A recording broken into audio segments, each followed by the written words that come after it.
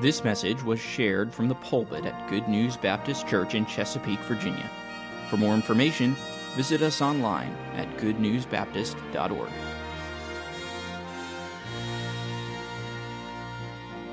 Take your Bible, if you would, and turn with me to 2 Corinthians chapter 9. 2 Corinthians chapter 9. And if you will suffer me one more evening, I want to just confront this thought of, why are we doing this? Why are we here? What are we doing in this auditorium this night with this thing that we call our Faith Promise Missions Conference? And again, my thought from last night is, I don't know how many years I have left. I don't know if I have any years left or any days left after this. But I want to spend my time doing what God wants me to do and what God wants us to do. And so last evening we just said, are we doing this thing called missions the way that God would have us to do it? And I think we demonstrated from the Scripture that we're doing what they did in the first century.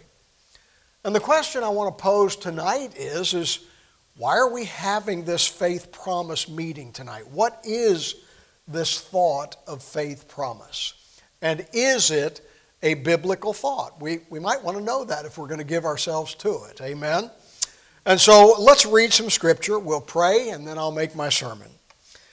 Chapter 9 and verse 6 to begin. But this I say, he which soweth sparingly shall reap also sparingly. And he which soweth bountifully shall reap also bountifully. Every man, according as he purposeth in his heart, so let him give, not grudgingly or of necessity, for God loveth a cheerful giver. And God is able to make all grace abound toward you, that ye always, having all sufficiency in all things, may abound to every good work. Let's pray. Now, Father, we come together tonight, not because we know it all, but because we're needy people. And we want to hear from you. We want your Holy Spirit to teach us tonight. Not only teach us, but Father, we need to be encouraged. And Lord, there may be areas that we need to be challenged and convicted. And so we offer our hearts, our minds, for you to speak to us. And we ask you to do that. In Jesus' name, amen. You know, if you go to the Bible and you look up faith promise, you won't find it. At least, you'll find faith, you'll find promise, but you won't find that combination of words. And someone might be able to say, or think to say then, well, faith promise isn't in the Word of God. But I assure you that it is in the Word of God. Where did we get this thought of faith promise? I fancy myself an amateur historian.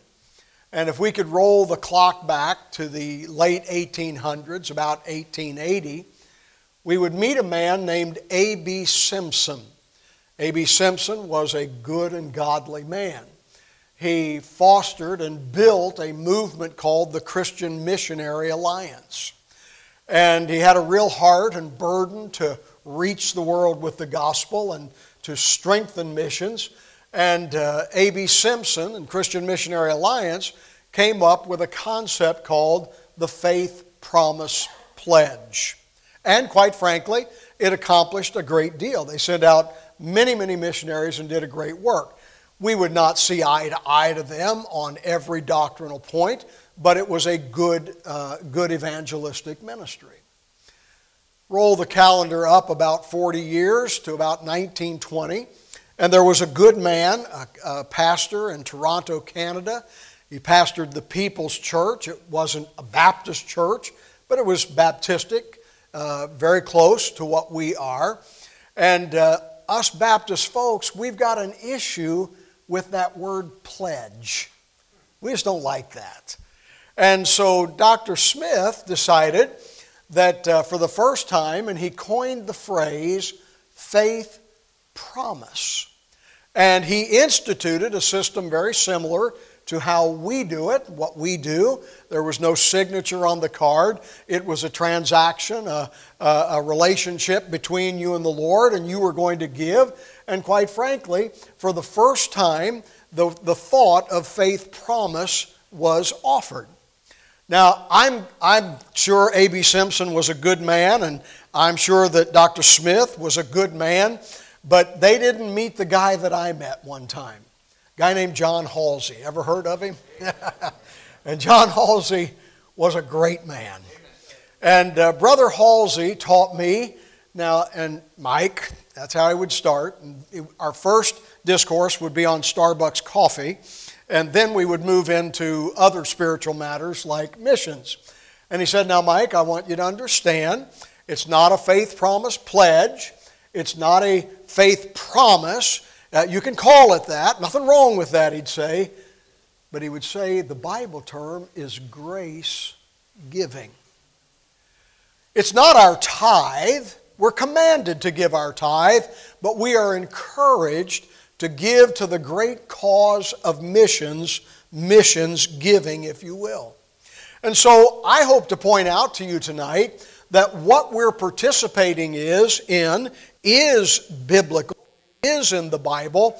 And what I want to give you tonight is 5 simple reasons that it is practical and expedient for every one of us in this room to be participants in this great effort of grace giving, faith promise giving. Let me give them to you quickly. Here's number 1. And it's where we start everything that we do in our service to the Lord. It is biblical. Now, I'm not going to re-preach my sermon from last night, but if you will remember that, we tried to show from the Scripture that what we're doing is a biblical methodology. It's a biblical process that God instituted. I do want to take you to one passage that I think can be instructive. Hold your place here in 2 Corinthians chapter 9, but turn over for a moment to Philippians chapter 4. Philippians chapter 4. And I want you to notice in verse 15 what Paul says to the church at Philippi. He says in verse 15, "Now ye Philippians know also that in the beginning of the gospel, when I departed from Macedonia, no church communicated with me as concerning giving and receiving, but ye only." What a commendation to this church at Philippi. They were not a wealthy church, not even a large church, but they had a vision for reaching the world, and they knew that the Apostle Paul had brought the gospel to them, and they wanted to be part of his ministry in taking the gospel to other places. And of the churches that he started and the churches that were in Asia and in the Jerusalem environs, only the church at Philippi had such a vision for that ministry that they communicated by giving and supporting the Apostle Paul. Now notice what he says in verse 16. "For even in Thessalonica ye sent once and again unto my necessity, not because I desire a gift." Would you look at me just a moment? How would you like for 2 or 3 years of your life to travel around to congregations, and your sole purpose of being in that congregation, not your sole purpose, but one of the priorities, is to stand in a pulpit and look at God's people who have the same priorities and problems and things in life that you do, and say, "I'm asking you to support me. I'm asking you to give to the calling that God has laid on my heart." Can I assure you something? That is not an easy thing to do. And that is not what these missionaries are about. These missionaries are not in church after church after church saying, hey, I want a gift. Give me something, give me something. You know what they're saying? Hey, God has laid a burden on my heart. Will you help me? Amen. He goes on and he says, not because I desire a gift, but look at this. But I desire fruit that may abound to your account. I don't want to be overly dramatic in painting this picture, but I'm telling you, heaven's going to be a good place. I know you know that. And I don't think we understand all the sweet things that are going to take place in heaven. I look at Brother Moody here last night, who I just commend for that presentation and for the passion that he has for that jail ministry.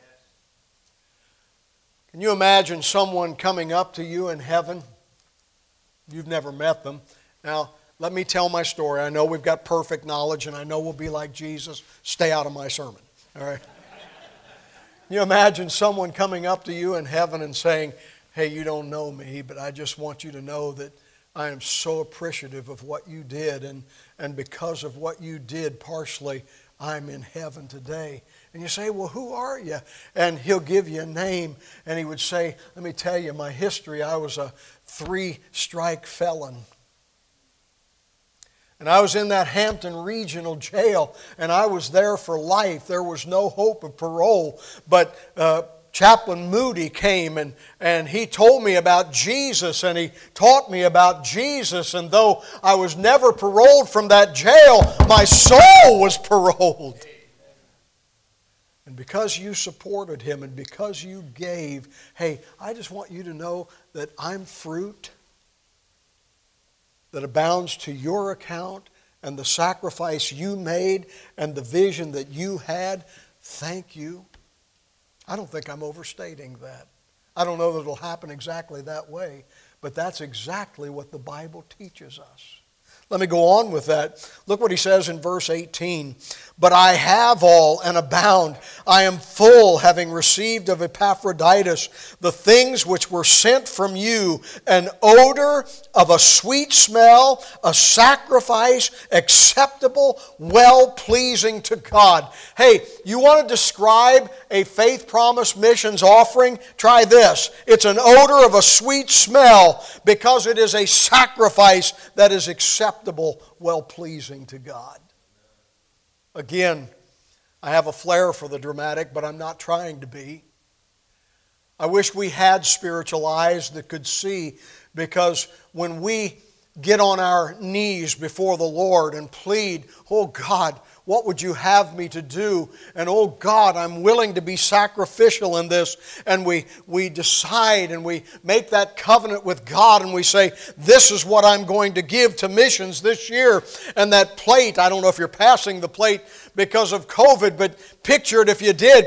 We're passing that plate up and down the aisles, and it's beyond our vision and beyond our senses. But when God sees that sacrificial giving, because God loves sacrificial giving, an odor that we cannot smell,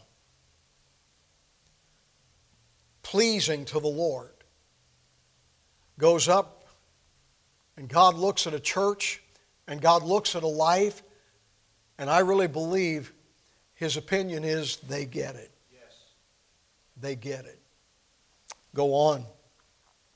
But my God shall supply all your need according to His riches in glory by Christ Jesus. Can I read a verse that goes with that? Don't turn back. But verse 8 said, God is able to make all grace abound toward you, that ye always, having all sufficiency in all things, may abound to every good work. But my God shall supply all your need according to His riches in glory by Christ Jesus. I think it's the same thought in different words. Hey, listen, I love verse 19 of chapter 4, and we use it often. And I do believe that in a general sense, it is applicable to giving to the Lord. But I want you to know that in a specific sense, the context of Philippians 4 and verse 19 is missions giving.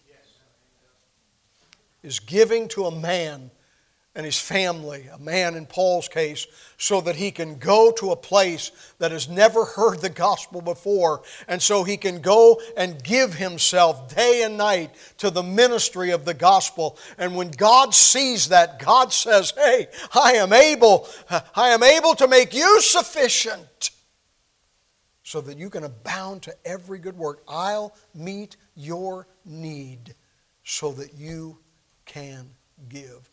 Brother, if you ever wanted a picture of faith promise, there it is.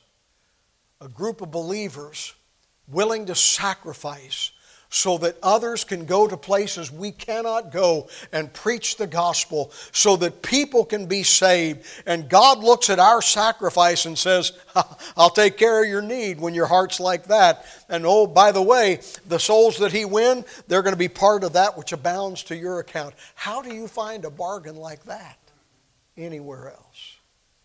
I'm just simply saying it's biblical. Here's number 2 quickly. You know what grace giving is? Faith promise giving is? It allows churches and believers to experience the power of God. When we talk about the power of God, I want the power of God. Well, what is that? Well, I love verse 8 again. And God is able. I love that word able. If you look it up in Strong's Concordance, it is a word we're familiar with, dunatos or dunami. Mr. Strong tells us that it just simply means to be possible. Hey, with God, everything, anything is possible.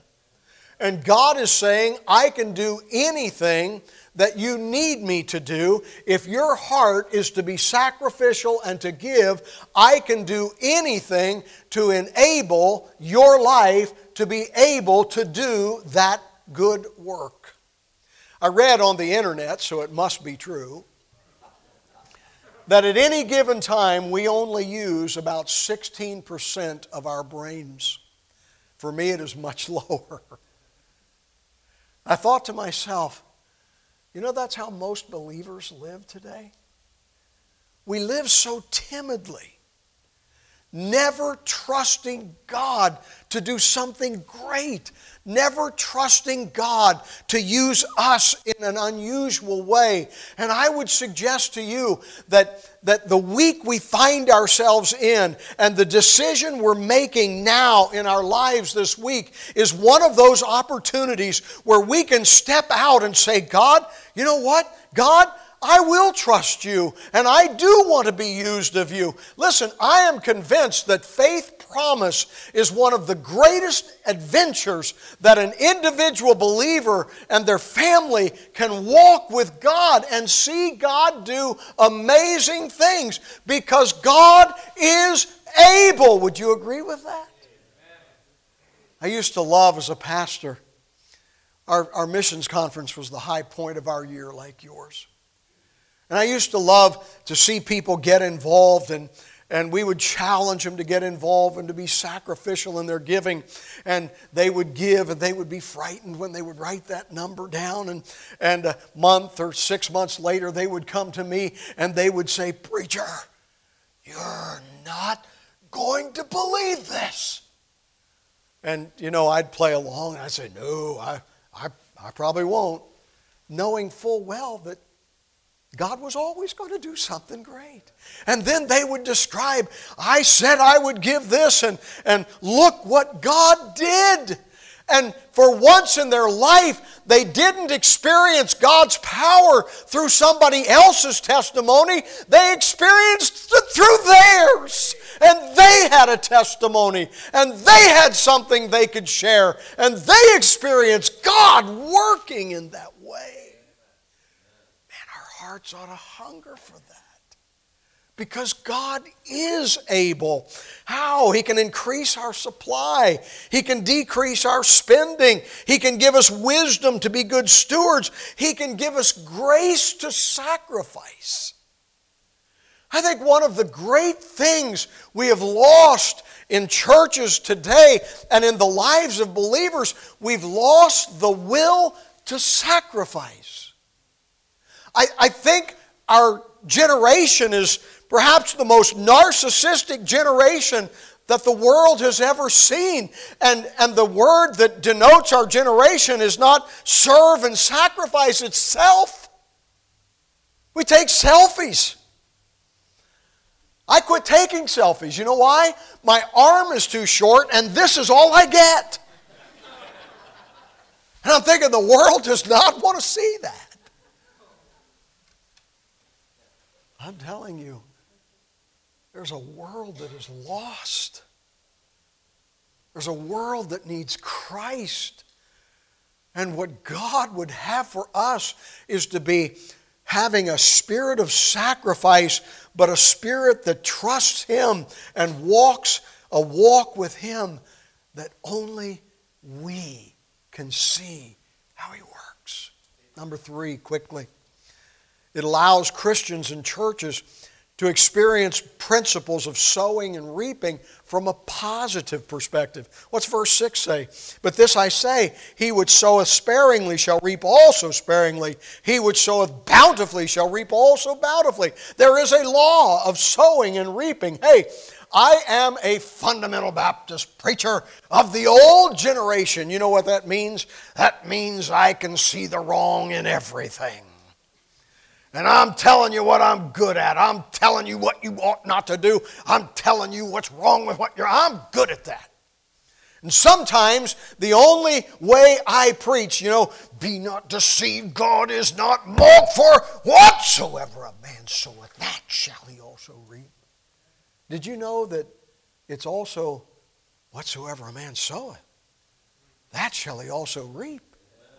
And though it is certainly true in the negative, too often that's what I concentrate on. I need to remind people that we can sow bountifully, we can be generous, we can be sacrificial, and sow seeds that will come up that are wonderful seeds to come up in a life. And you and I ought to be of that army of people who sow bountifully when it comes to our missions giving. Here's number 4. It's a free will offering for every believer in a local church. I love what verse 7 says. Every man. Now understand this. Man is not a gender-specific word in that verse. It doesn't mean every male. It means every person. Every person in this church, according as he purposeth in his heart, so let him give. Not grudgingly or of necessity, for God loves a cheerful giver. I wish I had an hour to unpack that verse. Listen, the missions conference week and before, every person in this church ought to be struggling in their heart, considering in their heart, purposing in their heart, what would God have me to do? It is a purposeful time, an intentional time where we are to be thinking and praying and deliberating, God, what would you have me to do? We are to purpose that. I'm afraid that sometimes missions giving is done as an afterthought. It's done with the only consideration of here's what I can do that I won't feel if I do it. And I think God wants us to get down to the point where we think about it, pray about it, purpose ourselves, and prioritize. And then He says, give it cheerfully, because sacrifice is not easy.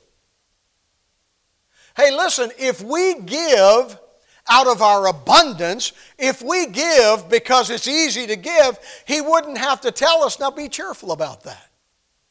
But if we truly prioritize, truly purpose, truly are intentional, and decide to be sacrificial and trust God to do something in our life, we got to say, I'm excited about what God is going to do, not, oh man, that's what God means. And God is saying, every man, every woman. You say, well, preacher, you just don't understand. And we never do we? People always tell me, you just don't understand. I don't understand anything. But I know this, God is able. And I know there's no person in this room, whether they're on a fixed income or not. There's no person in this room, how old, how young, who cannot give to missions. I have loved your pastor's emphasis. Hey, I know that he would rejoice if that red numbers are reached up there. But I guarantee you there's a number that he will rejoice about even more than that. If every member of this church went through a journey of asking God, help me be sacrificial and help me purpose to give. We used to have in our church, we would have our ushers, we'd take ours up all on one Sunday, and there's a stack of cards. And one time a counter came to me and he said, now, preacher, you got to work with us here, because a lot of these cards are like a nickel, a penny. And I just think we ought to set those aside and deal with the real numbers. And I'm not trying to overdo this, but I'm telling you, I had to be careful. I said to him, I want you to understand something, that I give my children an allowance on purpose. That's a preacher's house, so it's a quarter. It's a buck, you know.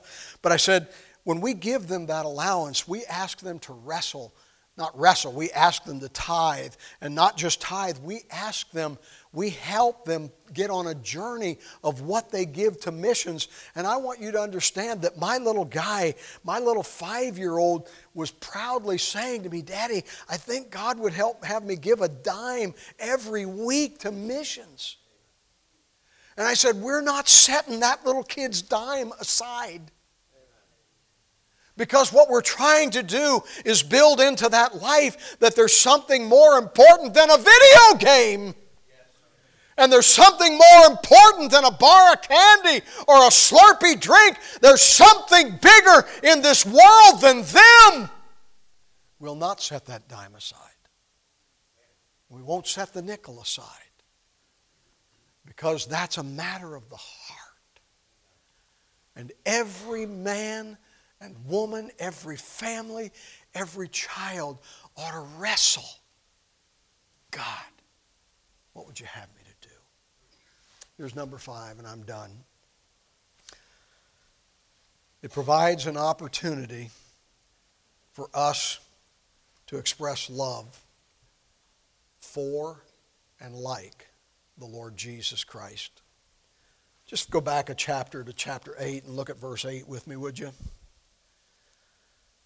I speak not by commandment, but by occasion of the forwardness of others, and to prove the sincerity of your love. For ye know the grace of our Lord Jesus Christ, that though he was rich, yet for your sakes he became poor, that ye through his poverty might be rich. You know what Jesus gave for you? Everything. Everything. And again, I don't want to sound scolding. I don't. But I'm telling you, our understanding of love is so shallow until we look at what Jesus gave for us. When I was a boy, we didn't have shopping malls. You went downtown to shop, and if you were in Edwards, it meant that you were pretty poor and you didn't go shopping very often. But when we would go downtown Cincinnati, the big department store was McAlpin's, and you would go into McAlpin's, but if you were in Edwards, you didn't shop on the first floor. That's where the expensive stuff was. You went to the bargain basement. You know where Jesus found us? Down in the bargain basement. And yet he was willing to give everything for you and I. And we come to moments like this, and it's not that we have to, and I'm not trying to shame us into that, but I am saying that love that is just spoken is a pretty easy love. Love requires action. And when you and I come to what is most precious to the heart of Jesus, we ought to at least be purposeful. We ought to at least be prayerful and willing to give sacrificially so that others can hear the gospel. We don't know them. We don't know the places. But we know what Jesus did for us, and our heart ought to give like his. There was a great missionary named C.T. Studd. I just love that name. He was a great cricket player. You know, we may not know much about cricket, but he was a great cricket player and could have been professional and all that. He made the mistake, made the right choice of going to a Moody revival meeting, and he got saved. And after he came out of that Moody revival meeting, God got a hold of his heart. His life changed directions. He became a great missionary, first to China and then to Africa. And C.T. Studd was quite an eloquent man. Let me just share two thoughts that he said, and I'm finished. He said, first of all, this, quote, "If Jesus Christ be God and died for me, then no sacrifice can be too great for me to make for him." What truth. And then it was C.T. Studd who said this, "Only one life, 'twill soon be past, and only what's done for Christ will last." You say, "Preacher, what's the point of your message tonight?" Would you at least wrestle with what God wants you to do in giving so that others can hear? Because God, in his wisdom and word, brought us to this point. This is God's work. We're doing what God wants us to do. It is a biblical thing to do, and it is an opportunity for us to see him work through our lives. And we ought to purpose and be sacrificial and sow bountifully in his work and see God work in our lives. Have you been prayerful about what God would have you to do? I stood in line at a Starbucks. I no longer go to Starbucks. And I love coffee, and I must confess, I love Starbucks strong coffee. I go in and I buy a grande Pike Place, $2.10. That's too much. But one day I was standing there and two ladies were in front of me, nice ladies. I don't mean anything wrong with this. I'm not preaching against foo-foo coffee drinks, okay?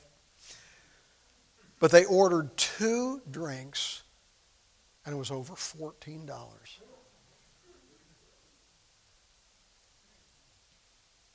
And I thought to myself, what are we doing? What are we doing? Now, I don't know whether you like coffee, and I pray you don't like foo-foo coffee. But the truth is, if every one of us would take a look at our lives, we could say, I could wrestle with that. And I could sacrifice that because there is a greater good and God could bless. Would you pray with me? Father, here's what I ask you tonight. I pray that you would help us to see the truth. I know these good people know faith promise. I know that. And yet, Lord, even good people, we need from time to time just to examine our lives and say, could I do more? Have I honestly wrestled? Have I purposed in my heart? Have I prioritized? And God, is there something I could give out, give up, give to you that could allow me to raise my faith promise, that could allow me to give, and to then see you work in my life and in my home and show yourself mighty. And my request, Father, is that from the preacher preaching the message to every heart, that between now and Sunday we would purpose, what would you have me to do? Can I do more? God, I love you, and I want you to know it. Just before I conclude in prayer, I wonder if there'd be a few that would say, preacher, just by an uplifted hand, I'm just telling you that I am going to take that journey. And over these next days, I'm going to be prayerful and purposeful, asking God, will you help me determine what you would have me to do in this matter? Would you slip your hand up? We'll just pray together. God bless you. Many hands. I will be purposeful and prayerful. There might be some that would say, preacher, I'm frightened. This is maybe new to me. And I'm going to ask God to help me in my faith. Help me to trust Him as I take this journey. Preacher, would you pray with me? This is new to me. I'm new to this.